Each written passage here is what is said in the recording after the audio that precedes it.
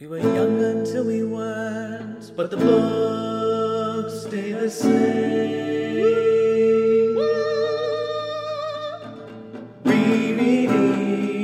Rereading our favorite books. Maybe it's a good thing we read this very optimistic book in this time. Yeah. Okay, wait. Now I'm curious about your opinion, so we have to actually start this. It's my turn, right? Yes. So, hello! Welcome to Reread, the podcast where we reread books that we read when we were younger, and by younger, I mean 18 and under. And we see if they hold up, or if our opinions have changed, or what new insights we bring with our adult eyes. Yes.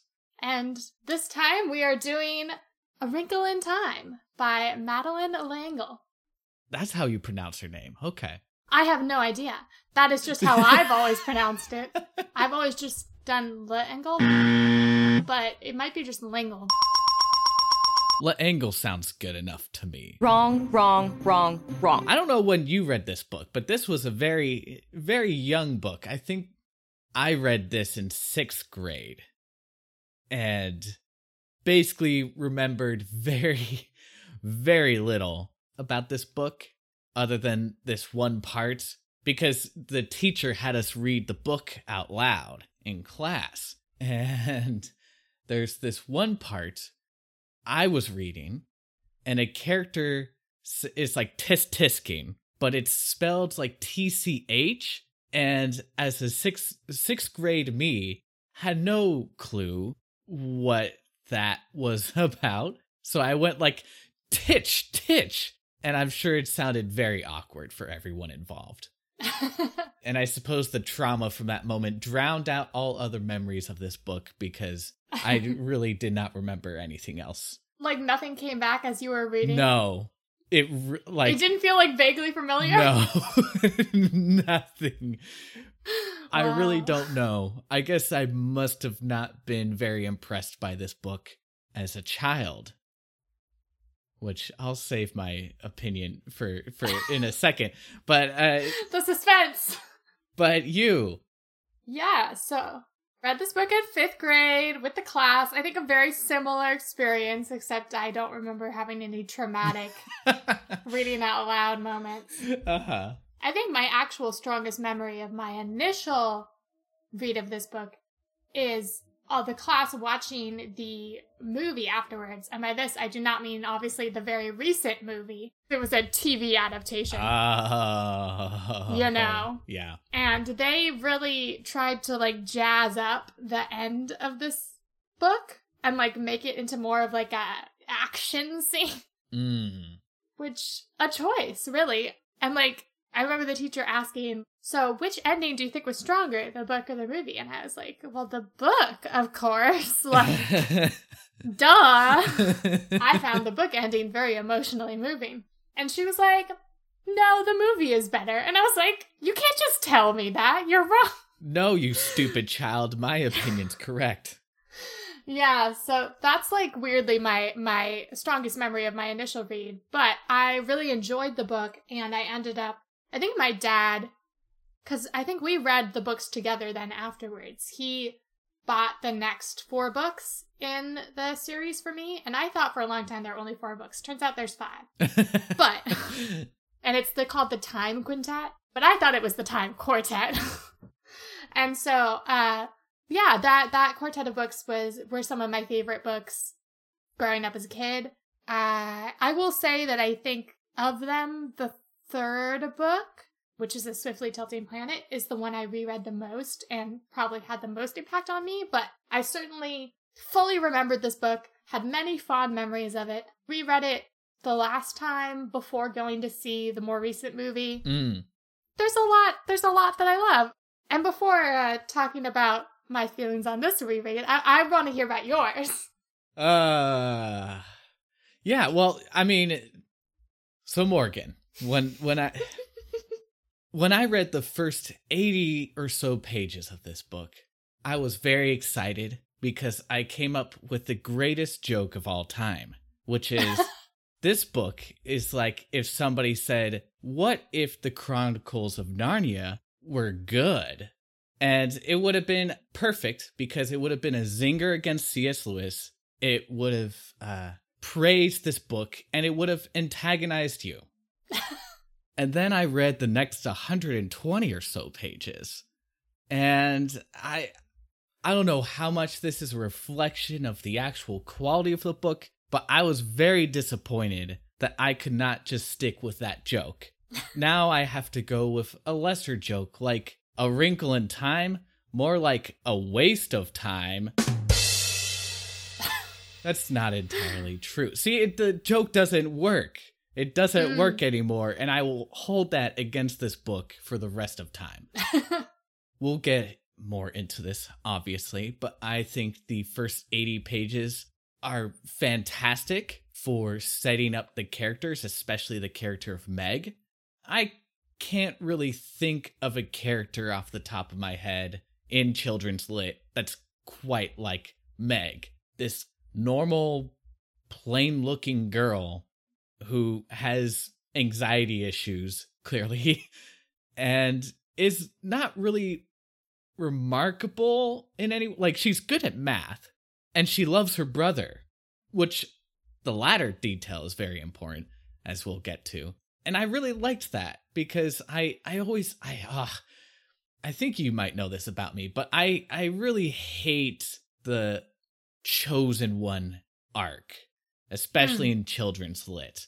It's so cheap and so easy to just say, oh, this person is the child of destiny, and therefore they will be awesome forever, rather than a character just being normal and having to do heroic things. Like, I love that. And then everything after that just falls apart because it's the most... Just, I don't understand anything about what's happening in this book and why it's happening. I get what's happening in the plot, but I don't understand why or what or how or what's it? Any important things about why this book is happening. The philosophy driving this book feels so convoluted, and it's just it's a mess. It feels like a big old mess. And then also, like, we'll go into this more, but I feel like the book does Meg a huge disservice in the latter half of the novel. So I think I hate this book. Well, we'll see if we can't work on that. So, to give my impressions on this reread, I think weirdly we actually have a decent amount in common of our feelings. It's always like this when I reread kids' books. Like, I'll remember things being more lengthy than they are. Mm-hmm. So, like, for me, the back half of this book, all the stuff that you felt like wasn't that good, I remember being much more longer and drawn out in my head than it actually is. And I think that this book certainly... One thing I do want to put out there for this book is that, so it was published in 1962, so we're still looking at a time in children's books where they just weren't allowed to be long. Right. You had to keep them decently short, or like the publisher would not publish it. And so I do think that this book, you're right, has like a really good build up, and then kind of rushes a lot of stuff in the back half. And so I definitely felt that on this reread. But that said, also, like you pointed out, Meg being like this really interesting, dynamic female character. Especially, I think about this being coming out in 62. Like, I think Meg Murray lays the groundwork for so many of the female characters we get to see in children's lit today. Like, she's one of the first girl characters I can remember reading about that, like, the book let be angry. Like, she's so angry. Indeed. And I think it's worth saying that she's also just, the fact that she is a girl is remarkable for that time. Well, yeah, in science fiction. Yeah. Like, I just brushed up on, like, the publishing history of this, and, like, it got rejected by a lot of publishers. And one of the reasons was that it was a female-led story, science fiction story. That was not a thing. So yeah, no, Meg getting to be this, like, not pretty, unhappy, angry female character who, like, in the first chapter of the book, you're told she'd just gotten in a fight. Like, a physical fight. Uh-huh. Was so amazing for me to read at, 10 years old. And I still think that... Because you were a fighter yourself, which is a funny fact for me. A very angry little 10-year-old. I'm sorry. And, like...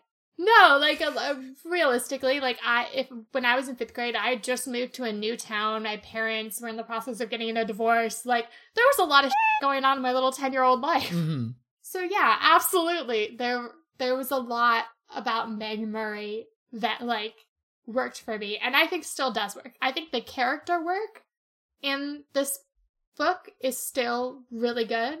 And I think that I will disagree with you about the book doing Meg a disservice in the back half.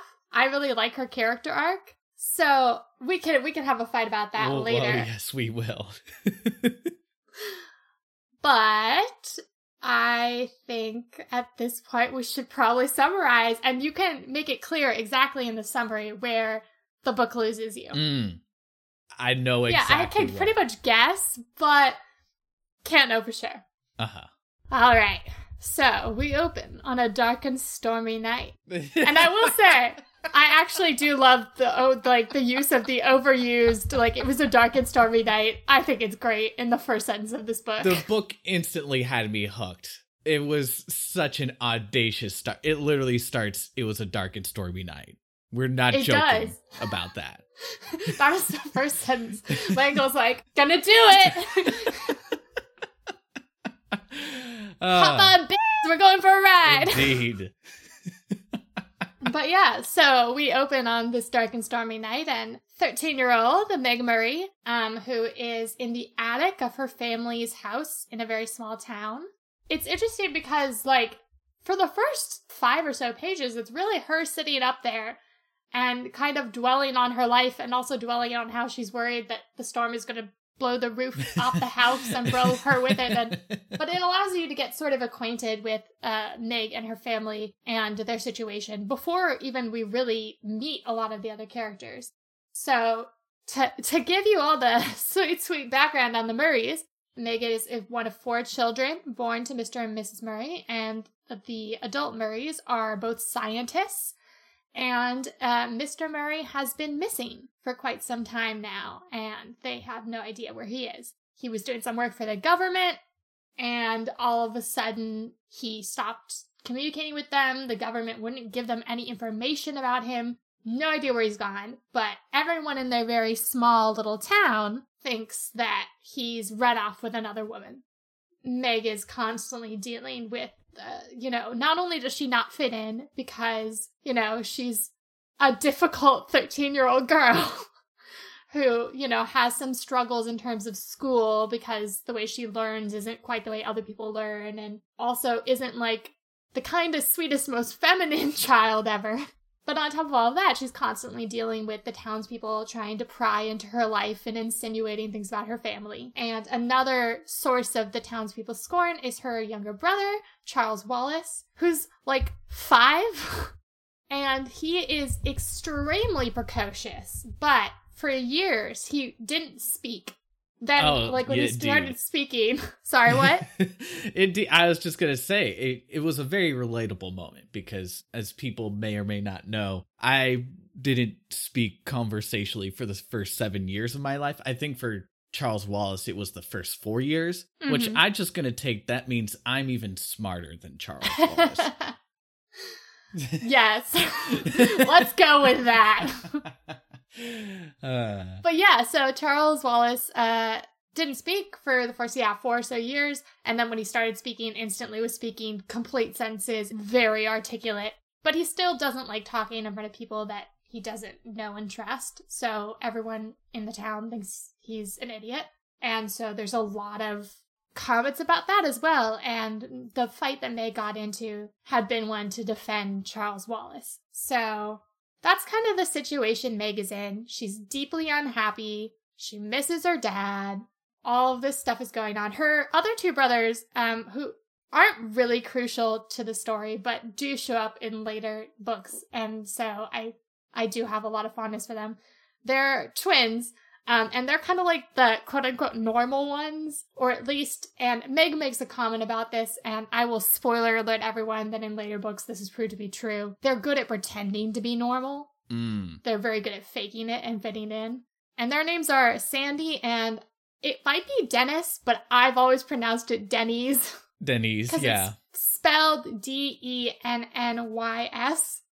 So I read it as Denny's, and that's what I'm rolling with. If it's Dennis, I don't care. Denny's. Is there a D-nice? Denny's! Yeah. But yeah, so Meg is, thinking about all of this during the storm, and she can't get to sleep, so she decides to go down and have some hot cocoa or something. And who's down there already making things, the hot cocoa, and getting sandwiches ready, but Charles Wallace, who is implied to have some sort of, intuition about Meg and, knew she was going to come down. And then Mrs. Murray joins them shortly afterwards, and they're discussing things when all of a sudden, someone shows up banging at the door. And this person turns out to be Mrs. Whatsit, who Charles Wallace has previously acquainted himself with. And she's a very interesting character, just covered in, just tons of bizarre clothing, layered in a way that, no human being would naturally put together. They're kind of baffled by her randomly showing up, but they let her in and give her some food and stuff, and they have a very odd conversation, at the end of which Mrs. Whatsit tells Mrs. Murray that, by the way, there is such thing as a Tesseract. And then she just pieces out. Mrs. Murray looks very alarmed or shocked by this. The kids aren't able to figure out in the moment what a Tesseract is. Mrs. Murray keeps dodging their questions, but they know it has something to do with her work with their dad. So the next day, Meg and Charles Wallace are walking their dog, Fortibras, and they run into, Charles Wallace is taking her to the house where Mrs. Whatsit is staying. And on their way there, they run into Calvin O'Keefe, who is another student at Meg's school. He's a number of grades above her, but he's not that much older than her. He skipped grades. I think it says he's 14. Yeah, but he's a junior. And Charles Wallace is what are you doing here? And Calvin's what are you doing here? Also, I thought you couldn't talk. They end up having a conversation, which Calvin reveals that he basically gets these premonitions or instincts, and he always obeys them when he gets them, and he'd gotten one this day that he had to go to the old weird house in the woods. Charles Wallace is okay, seems legit, you can come with us. And Calvin's okay, gonna tag along with the 13-year-old and 5-year-old, sure, why not? So they go to the house, and there they meet one of Mrs. Whatsit's friends, Mrs. Who. A lot of the conversations in this are really hard to describe because they just kind of jump all over the place because they're just a whole bunch of very eccentric people talking kind of around problems. But Mrs. Who is basically hey, Charles Wallace, that thing we're gonna do, gonna be soon. Charles Wallace is okay. Meg's what is going on? Calvin's what is going on? But Calvin's also just pumped because Calvin also, like Sandy's and Denny's, spends most of his time pretending to be normal. And now he's I finally feel like I fit in with these weird people. It's also said that his home life is less than ideal. He lives in a household of, I don't know, 10 or something kids. His parents are deadbeats or something like that. And it's not well suited for someone like him. Yes. So they go back, they have dinner at the Murray's place. Calvin and Meg bond a lot. It's cute. Quote unquote, but sure. Well, a lot in the context of this very short book that packs just a lot into it. And then at the end of Calvin and Meg bonding time, Mrs. Whatsit and Mrs. Who and the last of the Mrs. W's and Mrs. Witch show up, and they're time to go, kids! And they take Charles Wallace, Meg, and Calvin away. Somehow. This is not explained beforehand how they do this, but they all of a sudden are taken to another place, and this place, they're told, is the planet Uriel. And it takes them a while to explain how they get there, but I'm just going to explain Tesseracts right now, because why not? So they get them there through a Tesseract, and I will say, like, this was my first explanation of the, like, idea of Tesserain, and that whole, like, I know really overdone thing now where it's like, you know, the line and then you fold it and that explanation. I want to say this was one of the first explanations ever that was done that way, or at least that this popularized it, and that's why we keep getting that explanation and everything else. But I can't actually know that for sure, and I could be totally wrong. But basically, like, Tesserain is like... Do you want to do this? Do you want to give... Yeah, I could give it a shot. So the idea of Tesserain is that there's the space-time continuum. You basically just fold that. So the idea is that a line, the quickest way from point A to point B is a line, and they're like, no. What you do is you fold the line so that point A and point B meet, and you arrive at this new place in no time at all. Because they actually, when they describe Tesserain, it's almost like Meg ceases to exist. Like her body, her physical corporeal form ceases to exist. And then she passes back into time and resumes existence. It's not important if it makes sense or not, as it's just a way of explaining why they can get from point A to point B in less than 0 seconds. I will say I do actually think their explanation is pretty good.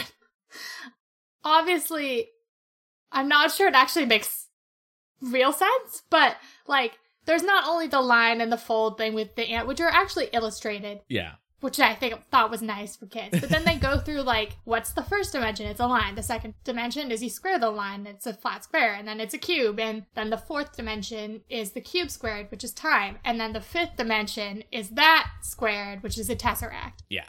And I was like, oh, okay. I don't really understand that, but this is a very, like, basic way to lay out this for a kid. And for, like, adults who don't understand science like me. I think there's a moment in the book where, like, it might be about the Tesseract, it might also be about something else, where, like, Meg's like, I got it for a split second, it's gone now, but I got it for that second. Mm-hmm. And I was like, that's how I feel every time the Tesseract is explained. For, like, a second I understand it, and then it goes. But yeah, so they are on the planet Uriel via Tesserain, and this is mostly a stop-off point, so the Mrs. W's can reveal that the universe is under attack. Gasp. By this evil dark cloud. Yes. They, like, call it the black thing, and they, like, go fly up. Mrs. What's-It transforms into, like, this, like, cool centaur-y sort of thing, and flies them up so they can see, like, a planet that is being attacked by this black thing. And I think we can pretty much agree the black thing is evil. It is just a physical manifestation of evil. But what is it, Morgan? What is it doing? What is its purpose? What is it there for? It's evil. Oh. I don't know what more you want. So why is it evil? 'Cause it's evil. Oh, well, that clears everything up. To be fair, they are not directly going to fight this particular incarnation of evil. And we do get more time spent on the actual incarnation of this they are fighting. Mm-hmm. But yes, they go up, they see that, they're like, okay. And their Mrs. W's are like, so, Meg, Charles Wallace, your dad is on a planet that has been taken over by the black thing. And we need you to go get him. And they're like, okay, sounds reasonable. I will say, I do love that, like, Charles Wallace is 5. Why is he doing this? Why is anyone... Like, he is a genius, absolutely. Well, it's also implied. He's also 5. So it seems to be suggested in this book that the Mrs. Whatsit, Mrs. Who, and Mrs. Which are some kind of angels, or at least figures that we would consider angelic, because we should make it clear this text is very Christian. Yes. So they serve as angelic figures, and it's implied Charles Wallace is some kind of next step in the evolution of humans that brings him closer to these angelic figures. That keeps getting reiterated throughout the book, like when they confront, spoilers, when they confront the evil thing at the end, there's a line that amuses me. They're doing like some weird, like Charles Wallace and this evil thing are doing some weird mind meld battle thing. And Meg is like, no, let me do it. And the evil thing is like, your brain would literally explode if you tried. Only Charles Wallace is advanced enough. Yeah. That's presumably why he's here. It is multiple times insinuated that Charles Wallace, I don't even know if it's like the next evolutionary step. And I will say, we can get into how Christianity is presented in this book because, well, it is, I agree, very Christian, which is also something that on this reread, I'd forgotten how Christian it was. I think that it does do some interesting things with that. Like, yeah, the Mrs. W's are kind of implied to be angels, essentially, but, like, also Mrs. Whatsit is revealed to have formerly been a star who, like, gave up, essentially, her stardom in a fight with the Black Thing. There's some we don't get really answers about what exactly they are. But there's certainly, like, this idea that, like, Charles Wallace has this way of understanding things that is beyond normal human capacity. That said, Calvin is also implied to have some of this, just not to the level of Charles Wallace. So it's not like that Charles Wallace is the only super special child. Yeah. Just that he is the most special. So there is a reason for Charles Wallace to be here. But I will say, like, in terms of you talking about not liking the Chosen One archetype, I think Charles Wallace is a kind of cool subversion of that. But we'll get into that. Yeah. So after Uriel, they go to visit the Happy Medium, which is... Sorry. Keep your commentary to yourself during the summary. I'm assuming, by the way, the point at which the book lost you was when they went to Uriel? Yes, about halfway through when they, the quote-unquote attempt to explain the Black Thing. It started to lose me. I can get more into this because it's not like a straight up, like, I rejected the book from this moment. I started to say, wait, what? And then the book just kept moving on. Right. They go to see the Happy Medium, who has this crystal ball that, like, allows them to see things. And this is a way for them to get more information before they go and attack. And so one of the things that's revealed to them during this is the whole thing about Mrs. Whatsit being a star. Also that Earth is under attack by the Black Thing. Then they're also shown their families back home, which is when we're fully revealed the extent to which, like, Calvin's home life is not good. Yeah. And after that, we go to Camazotz. I always say Camazotz. I know that's not the way it actually looks. It's actually, I think, Camazotz. But I know I'm going to screw up multiple times because I've been mispronouncing it for, like, over a decade. I apologize. Stick with me and my mispronunciation of this place. This is where Mr. Murray's being imprisoned, and the three kids have to go in and retrieve him.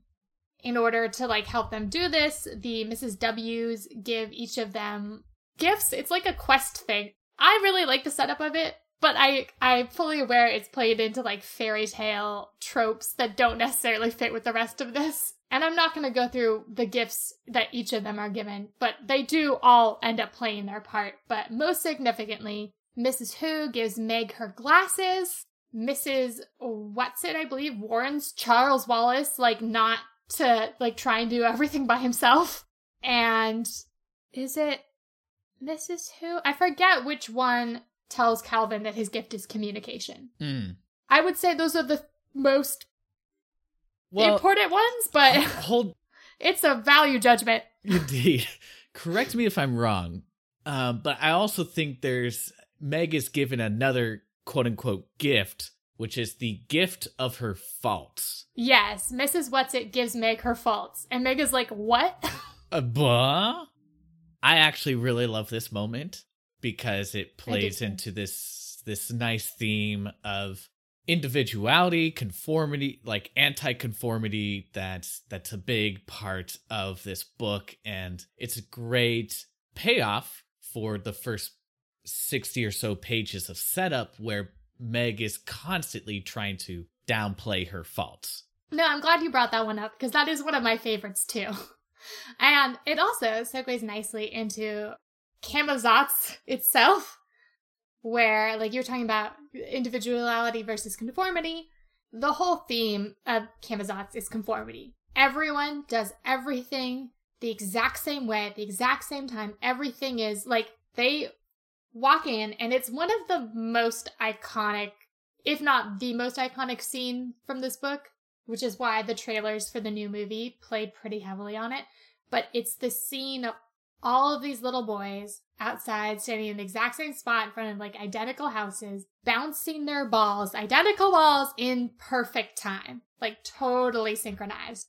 Very creepy. So the three kids meander around trying to figure out what the f*** is going on.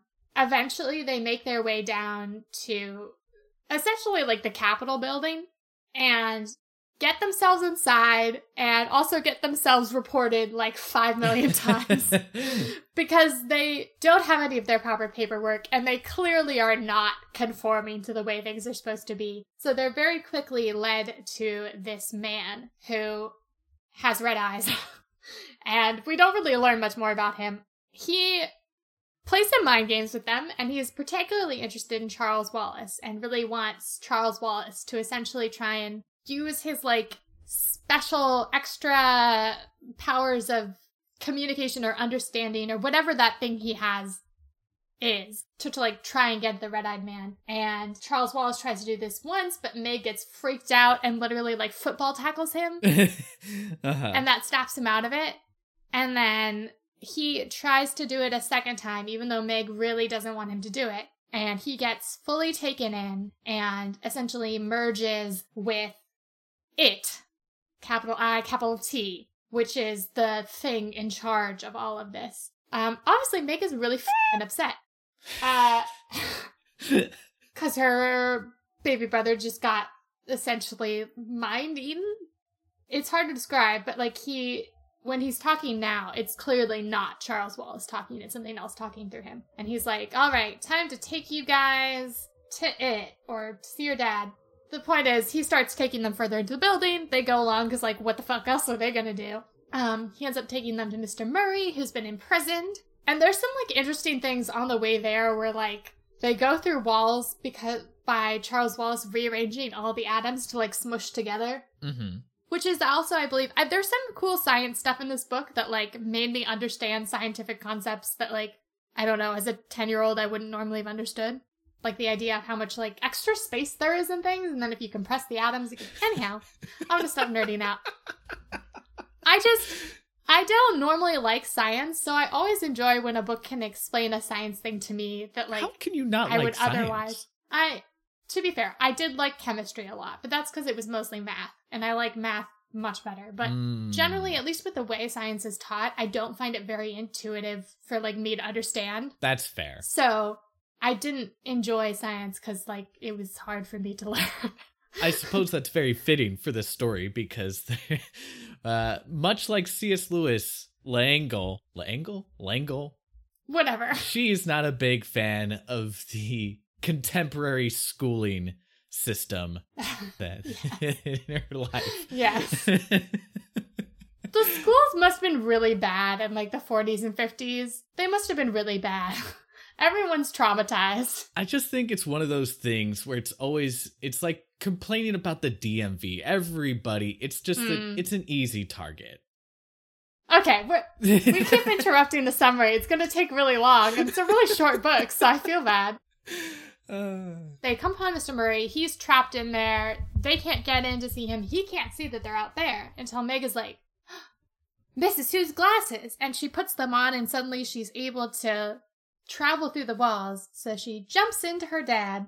And you know what? I'm sorry, I'm going to pause again here because I will say the most recent movie, I don't really recommend anyone watch it except for the scene of Meg reuniting with Mr. Murray, which is beautifully done. It's like this pause in the franticness of the movie, and they take their time to like let this reunion be just so emotional, and it's really beautiful. And the actress who plays Meg and Chris Pine, who plays her dad, do a fantastic job. In the book, reunion is slightly shorter. Oh, you don't say. They have very brief reunion. It's understandable that it's shorter because, like, there is a ton going on. Charles Wallace has just been mind-eaten. Yeah. Mr. Murray gets them both out of the little prison thing using the glasses. Charles Wallace is like, it is not gonna be pleased. I'm gonna take you to it now. And Mr. Murray's like, Meg won't be able to deal with that. And Charles Wallace is like, I know.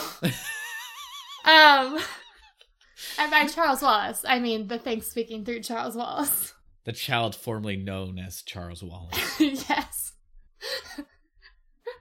And you know what? This might have been previously, but I want to say it's at this part where Calvin tries to use his super communication skills to get through to Charles Wallace. And it, like, almost works.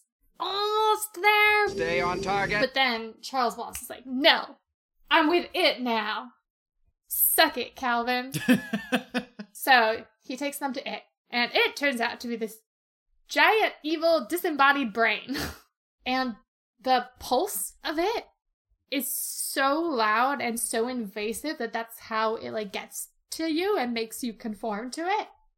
So there's this, like, I think, really tense scene of them trying to resist falling into the rhythm of it. And so they try first, like, nursery rhymes, but that's too rhythmic.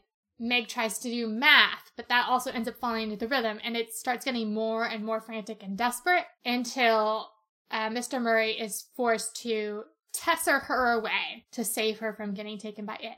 And Mr. Murray's not a very good tesserer.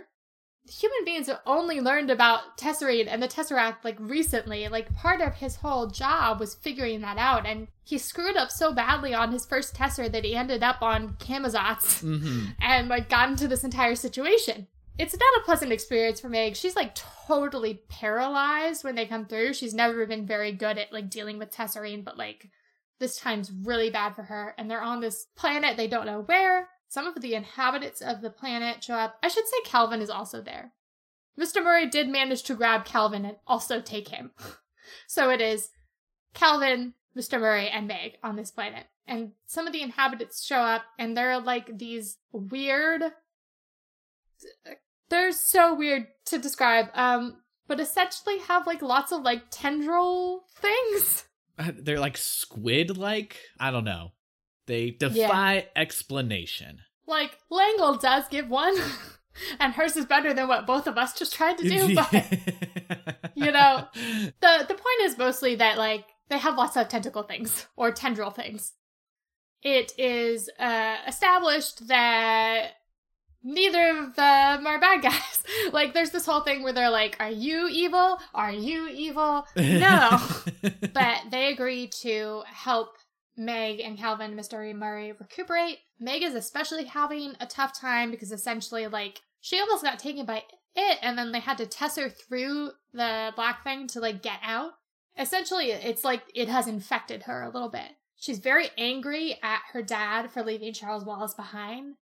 She's very angry at a lot of things, which, like, to be fair, she was before, but this has really amped up her anger.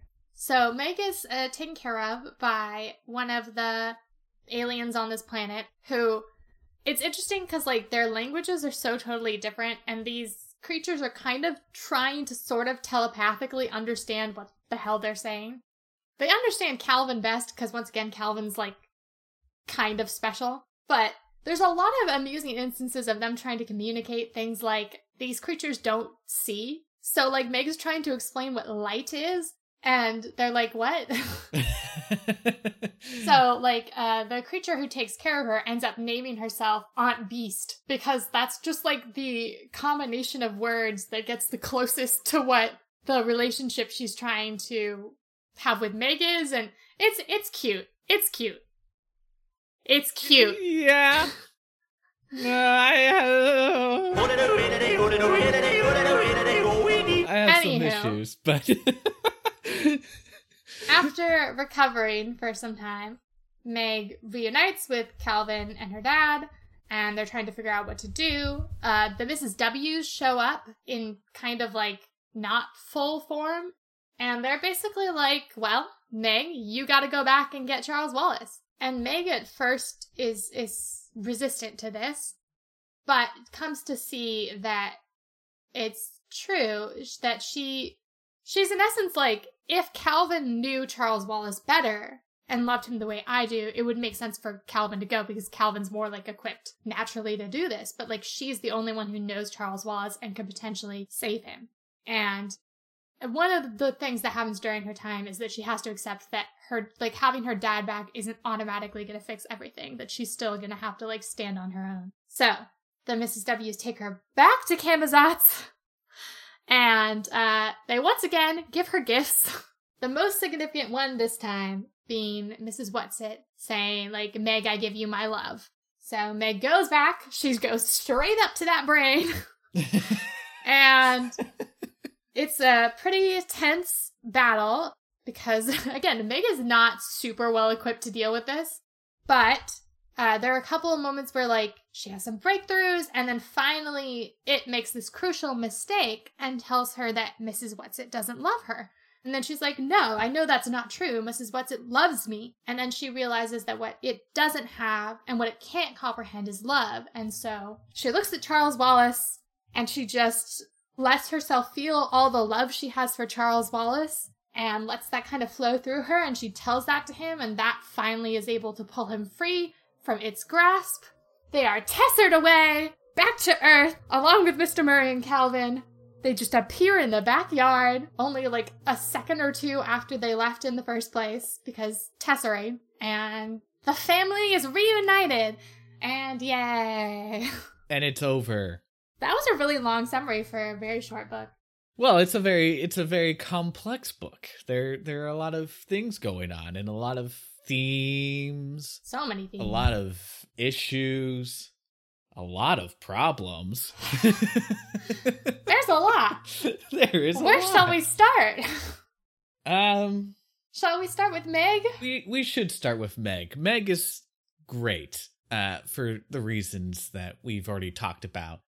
It's hard for me because I'm so disappointed by the end of the book.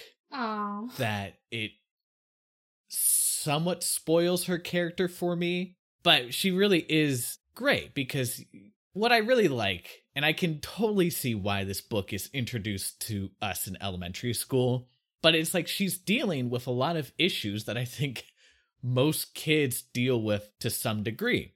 Self-esteem issues, not feeling pretty, not feeling confident in herself, feeling ostracized and left out and being constantly put down. Like, there are so many moments in here where people say some variation of like, your parents are geniuses. Why can't you be smart like them? Why are you failing at school? Why can't you fit in? Oh man, that's nice to see in a book like this. And actually the confrontation with the brain, the whole philosophy of this brain, of it, is that individuality leads to pain. So the way to get rid of pain is to suppress individuality. And one of the arguments, I guess, that it uses is that Meg is constantly trying to fit in, trying to conform. And there's a line in there where she's like, yeah, I want to be normal, but I don't want to be like everybody else. A lesser book would have the kid gung-ho completely embrace her individuality and say like, I love that I'm different now, and all my anxieties and insecurities are gone because I've embraced myself. But the book doesn't. It allows Meg to still be an insecure teenager because she is in fact still an insecure teenager. She just learned something about herself that sets the foundation going forward where she can love herself a little bit more.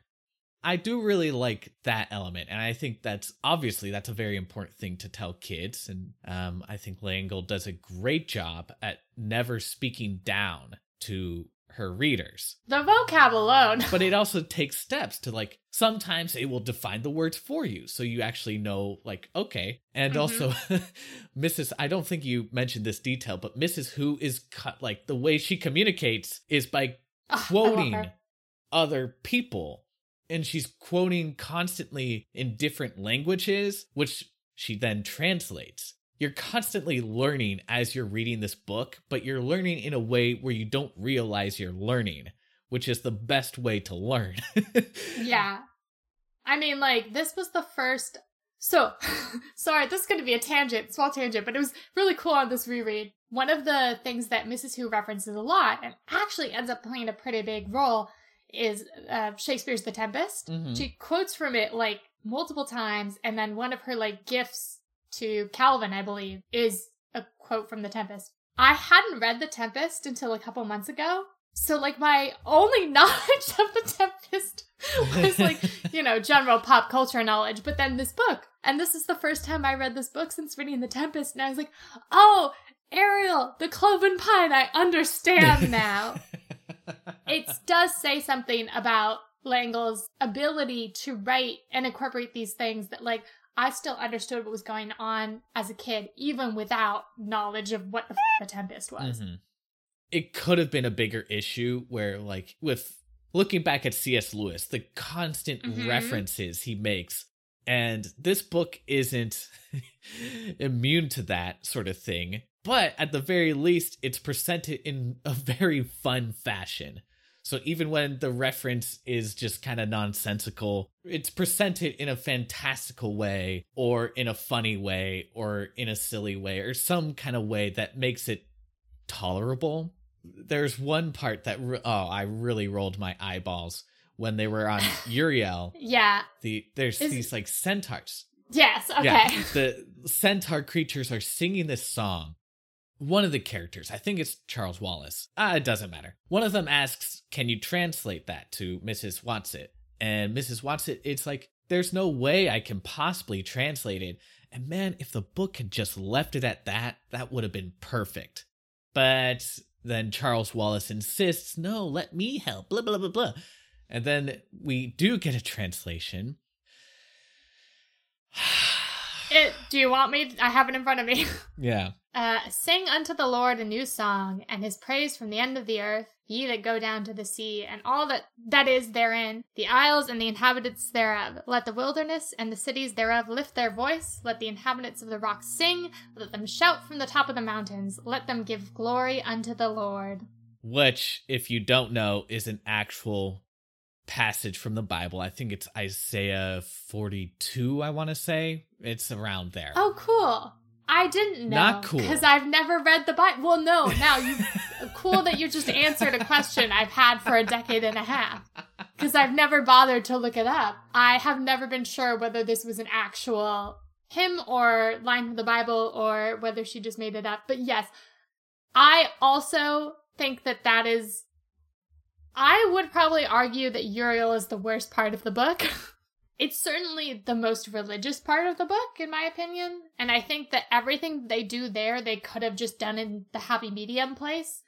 And I think it happening with the happy medium would have made more sense because the whole happy medium thing is vaguely foreshadowed because people keep telling Meg that she needs to find a happy medium. Because she's really... like, she's described in multiple ways, not just emotionally, but intellectually, is very, like, one-sided. So, like, there's this really funny part of the book where Calvin is finding out that Meg's really good at math. So he asks her all these math questions, which she aces. Yeah. And then he's like, by what countries is Peru bound? And Meg's like, I haven't the faintest idea. I think it's in South America somewhere. He's like, what's the capital of New York? Well, New York City, of course. Who wrote Boswell's Life of Johnson? Oh, Calvin, I'm not any good at English. And then Calvin groaned and turned to Mrs. Murray. I see what you mean. Her, I would not want to teach.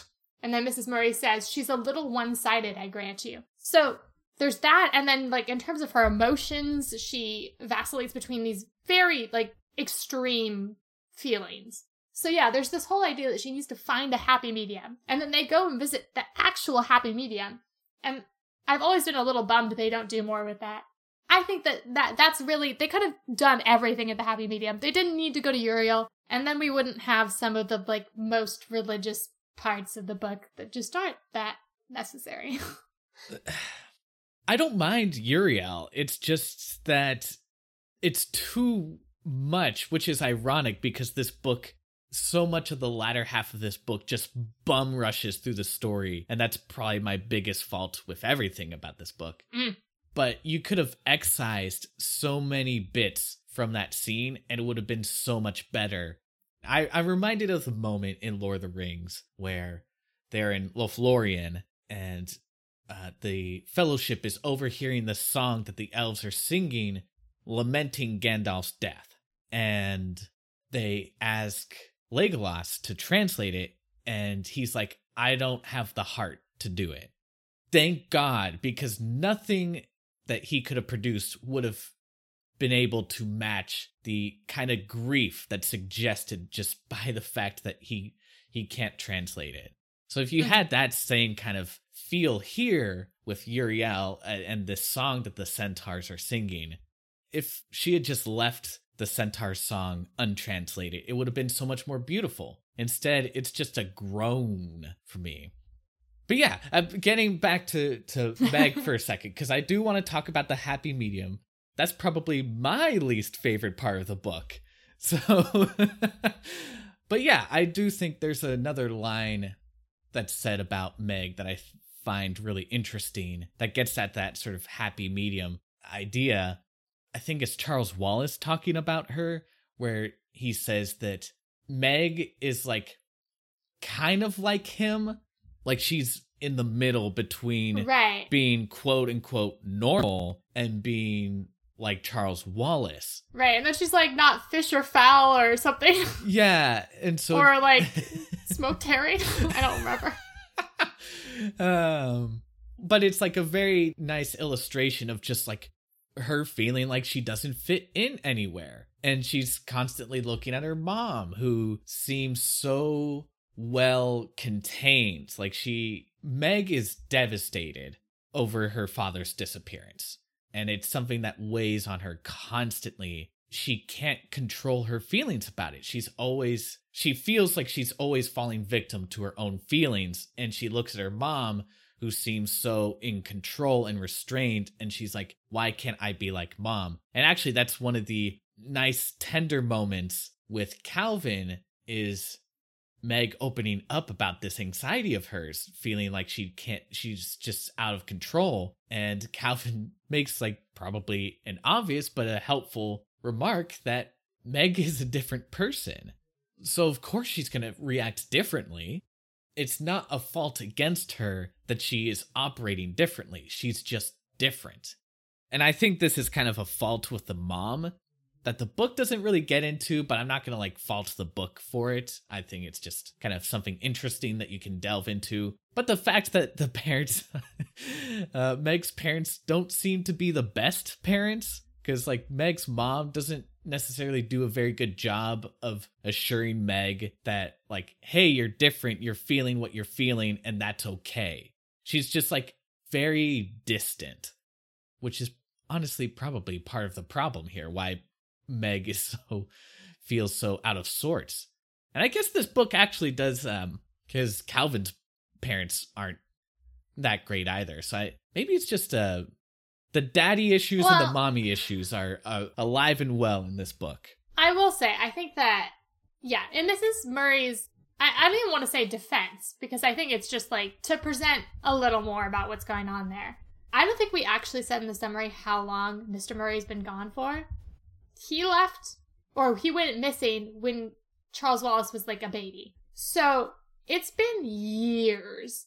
And we're told that Mrs. Murray still writes him letters every night and sends them. And, like, she clearly hasn't allowed herself, or really allowed the rest of the family, to move beyond his disappearance. Which, like, I understand it's hard to do, and it's fair because, like, he wasn't actually dead, so... But, like, I'm sorry, if someone's gone for, like, 4 years, and the government will not tell you where they are, you might want to, like... I think that... And Mrs. Murray does, like, assure Meg's complaining about how she looks, and then Mrs. Murray's like, you're not gonna look like a 13-year-old forever, essentially. I didn't look like how I look now when I was your age. So she does give her some assurance, but I think that part of the problem with Mrs. Murray and with the entire family, and I think you see this, I think you really have to read between the lines on this one, but, like, Charles Wallace talks about, like, how, to some extent, he takes care of Meg and Mrs. Murray because... emotionally, at least. Mrs. Murray is not coping with any of this well. And Meg's clearly not. And the twins are coping with this by pretending to be normal. Like, we're told they're C+ students or something, essentially. And, like, again, spoilers for later books, I'm pretty sure Sandy goes on to be a doctor and Denny's goes on to be a history professor. Like, they're really bright, too, just not, like, Meg Charles Wallace levels. So they're coping with all of this by pretending to be the most average people they can be. So, like, yes, I agree. The book doesn't straight up tell you any of these things. But, yeah, Mrs. Murray is not dealing with her husband being gone well, dealing with being left with her kids on her own, any of it well.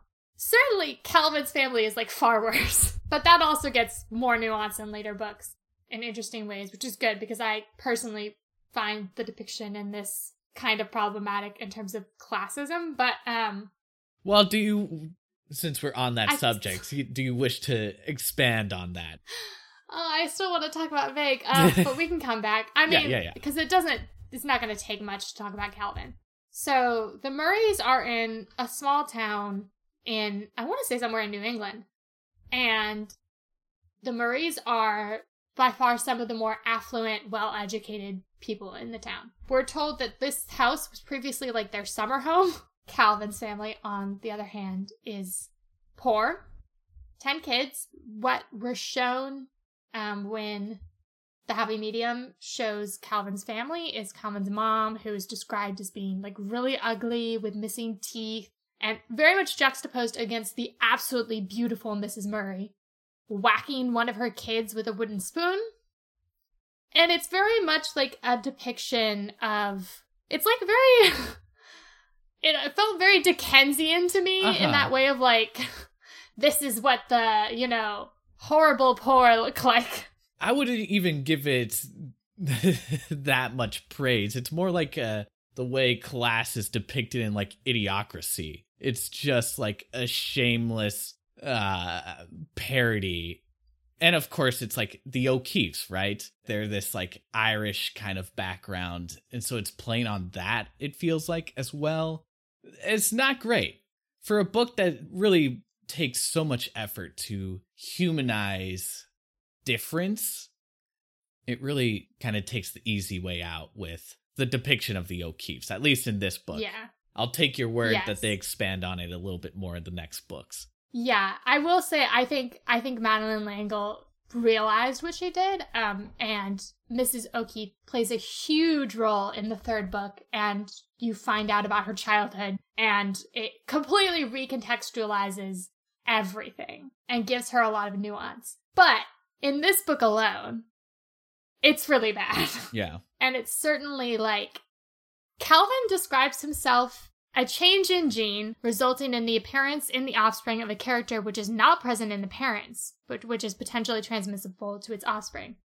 And then he goes to the Murray's house and he's like, I feel like I'm finally coming home. So there's like very much this idea that like somehow Calvin just like was not meant to be with the family he was born into, and his real family was meant to be the Murrays. And I didn't mention this at all in the summary, but Calvin and Meg in essence fall in love. He kisses her. Yeah. Before she goes off to battle it. So dumb. It's not like a huge plot point.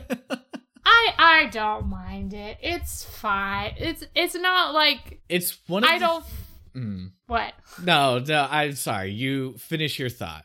I was just gonna say, I think that because you do get a decent amount in the context of this book, which is very short, of them bonding, and obviously they're in pretty extraordinary circumstances, it doesn't bother me. It's not like she goes into the final battle and is like, and now that Calvin's kissed me on the lips, I can do this. Like, Indeed. It's kind of just something that happens. Now I understand love because a boy has kissed me. Yeah. Right, but that doesn't happen, and I think that would have made me dislike it, but it's just kind of something, like, he kisses her, and she's like, yep. How was it?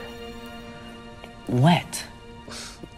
I mean, she was sort of crying. And then she goes off and does her thing, and doesn't, like, think about it. Like, I think that's why I don't mind it. Like, I buy that they've been very bonded by this experience, and there's, like, some romantic hint of that before they even head off into the unknown. And I agree it's not necessary, but it doesn't, like, make me angry that it's there. And they develop on it in later books in ways that I find satisfying. And obviously, like, Calvin and Meg get married and blah, blah, blah. But spoiler I'm not alert. mad about it. It's interesting because so much of this book, the relationship between them is interesting. And I do like the moment they share where Meg just opens up about her grief. It's contrasted with a moment earlier where Meg sits down with the principal of the school, who's basically saying, you suck at school, pick up your game, man. And at the end of the conversation, he asks in a way that's suggested to be very gossipy, have you heard any news about your dad? It just comes off as so gross and conniving and really manipulative that this full grown adult is asking a 13-year-old girl, like, hey, your dad who's been gone for 3-4 years, ever heard anything about him so I can share it with my family when I get home? So then you have Calvin in this moment where they're sitting down, Calvin and Meg. He's like asking her questions about it. And at first she's defensive, but he explains like, no, I'm just trying to understand. And there's this very sweet moment where it says, Calvin reached over and took off her glasses. Then he pulled a handkerchief out of his pocket and wiped her tears. This gesture of tenderness undid her completely, and she put her head down on her knees and sobbed. Calvin sat quietly beside her, every once in a while patting her head. I'm sorry, she sobbed finally. I'm terribly sorry. Now you'll hate me. Oh, Meg, you are a moron, Calvin said. Don't you know you're the nicest thing that's happened to me in a long time? And it's like, okay, this is just a nice, genuine, sweet moment between these two characters where for once, somebody's just listening to Meg and allowing her to grieve. Why this isn't her mom doing it? That's beside the point. But it's nice that somebody's doing it. And there's also I'll let you rebut in a second, but I do want to say that like as much as it pains me to give C.S. Lewis some credit, I do think he has a point about not having romances in children's novels, because for me the romance just takes away from all those moments where it just feels like tacked on to something that's just like a very genuine, affectionate thing. If this had grown into romantic love, that would have been great. I guess I don't know if L'Engle knew that she was going to be writing this as a series of books, but whatever the case, it just felt very tacked on. And I was already very annoyed with the ending of this book. So anyway, please rebut. I think, one, Clive is a prude, but two, I think that because of the way our culture is, for us, romance...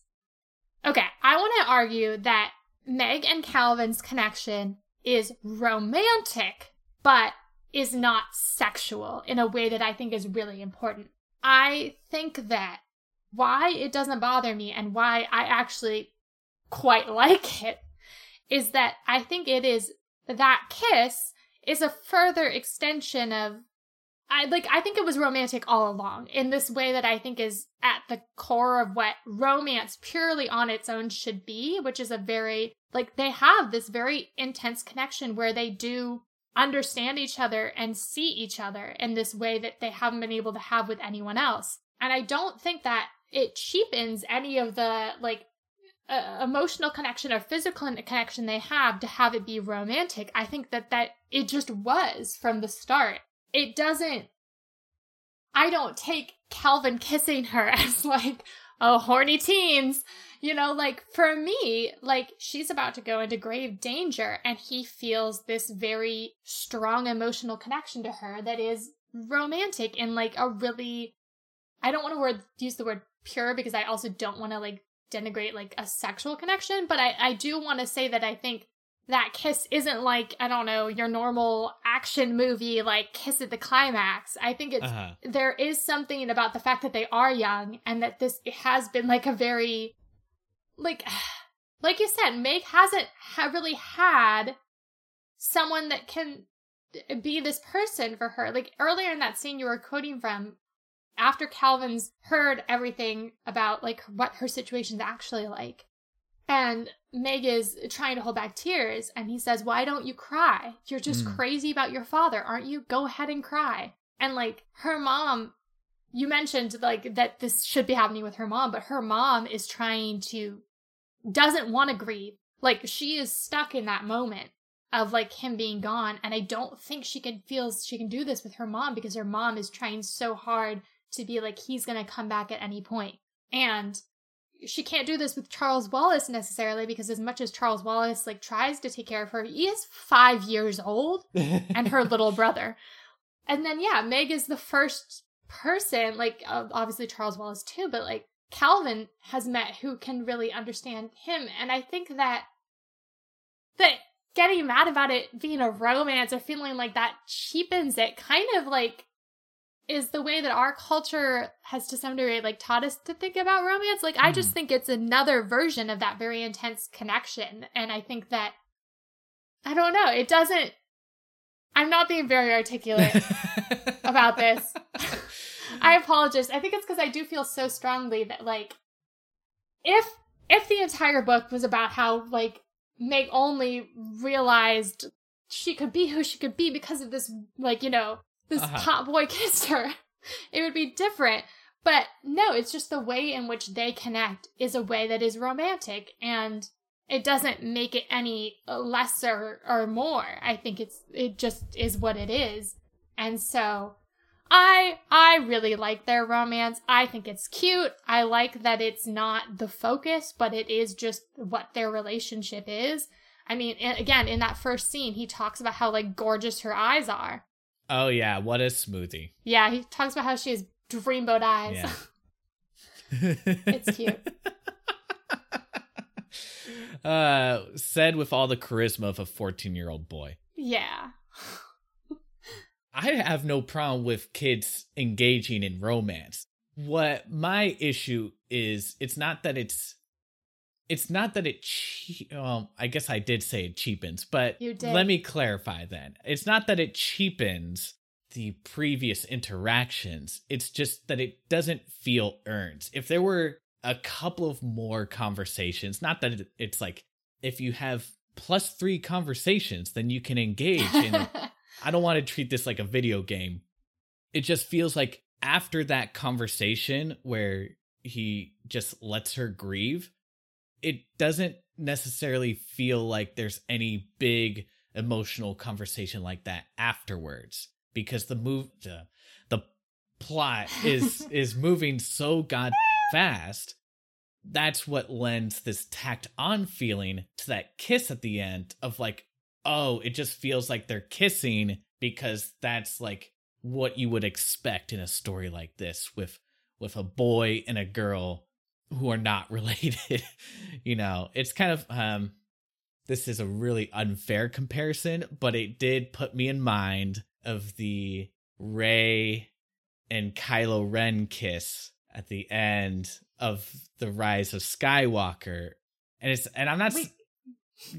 Now I want to fight about Rey and Kylo Ren. You can't make me want to fight about Rey and Kylo Ren right now. No, you're still holding on. Let go. We'll save that for later, I guess. But all I'm saying is that it's nice, but it just doesn't feel earned for me. And I think part of it obviously this is subjective, and I think it's worth noting that, like, I'm a very physically affectionate guy. I love being physically affectionate.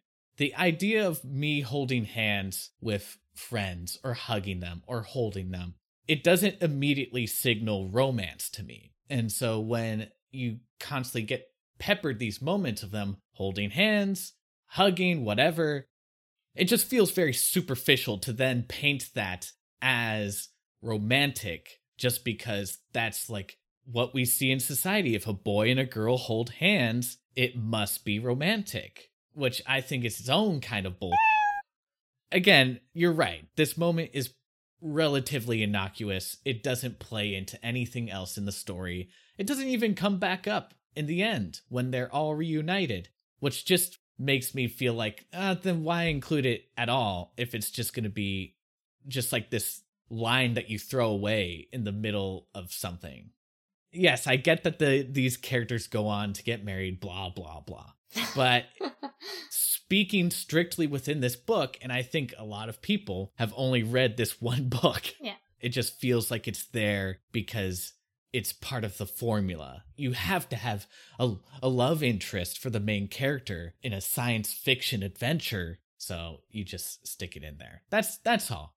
I don't know why we spent the last 10 minutes arguing about this moment that really has no impact, none at all on the story. I think it's surely because, like, I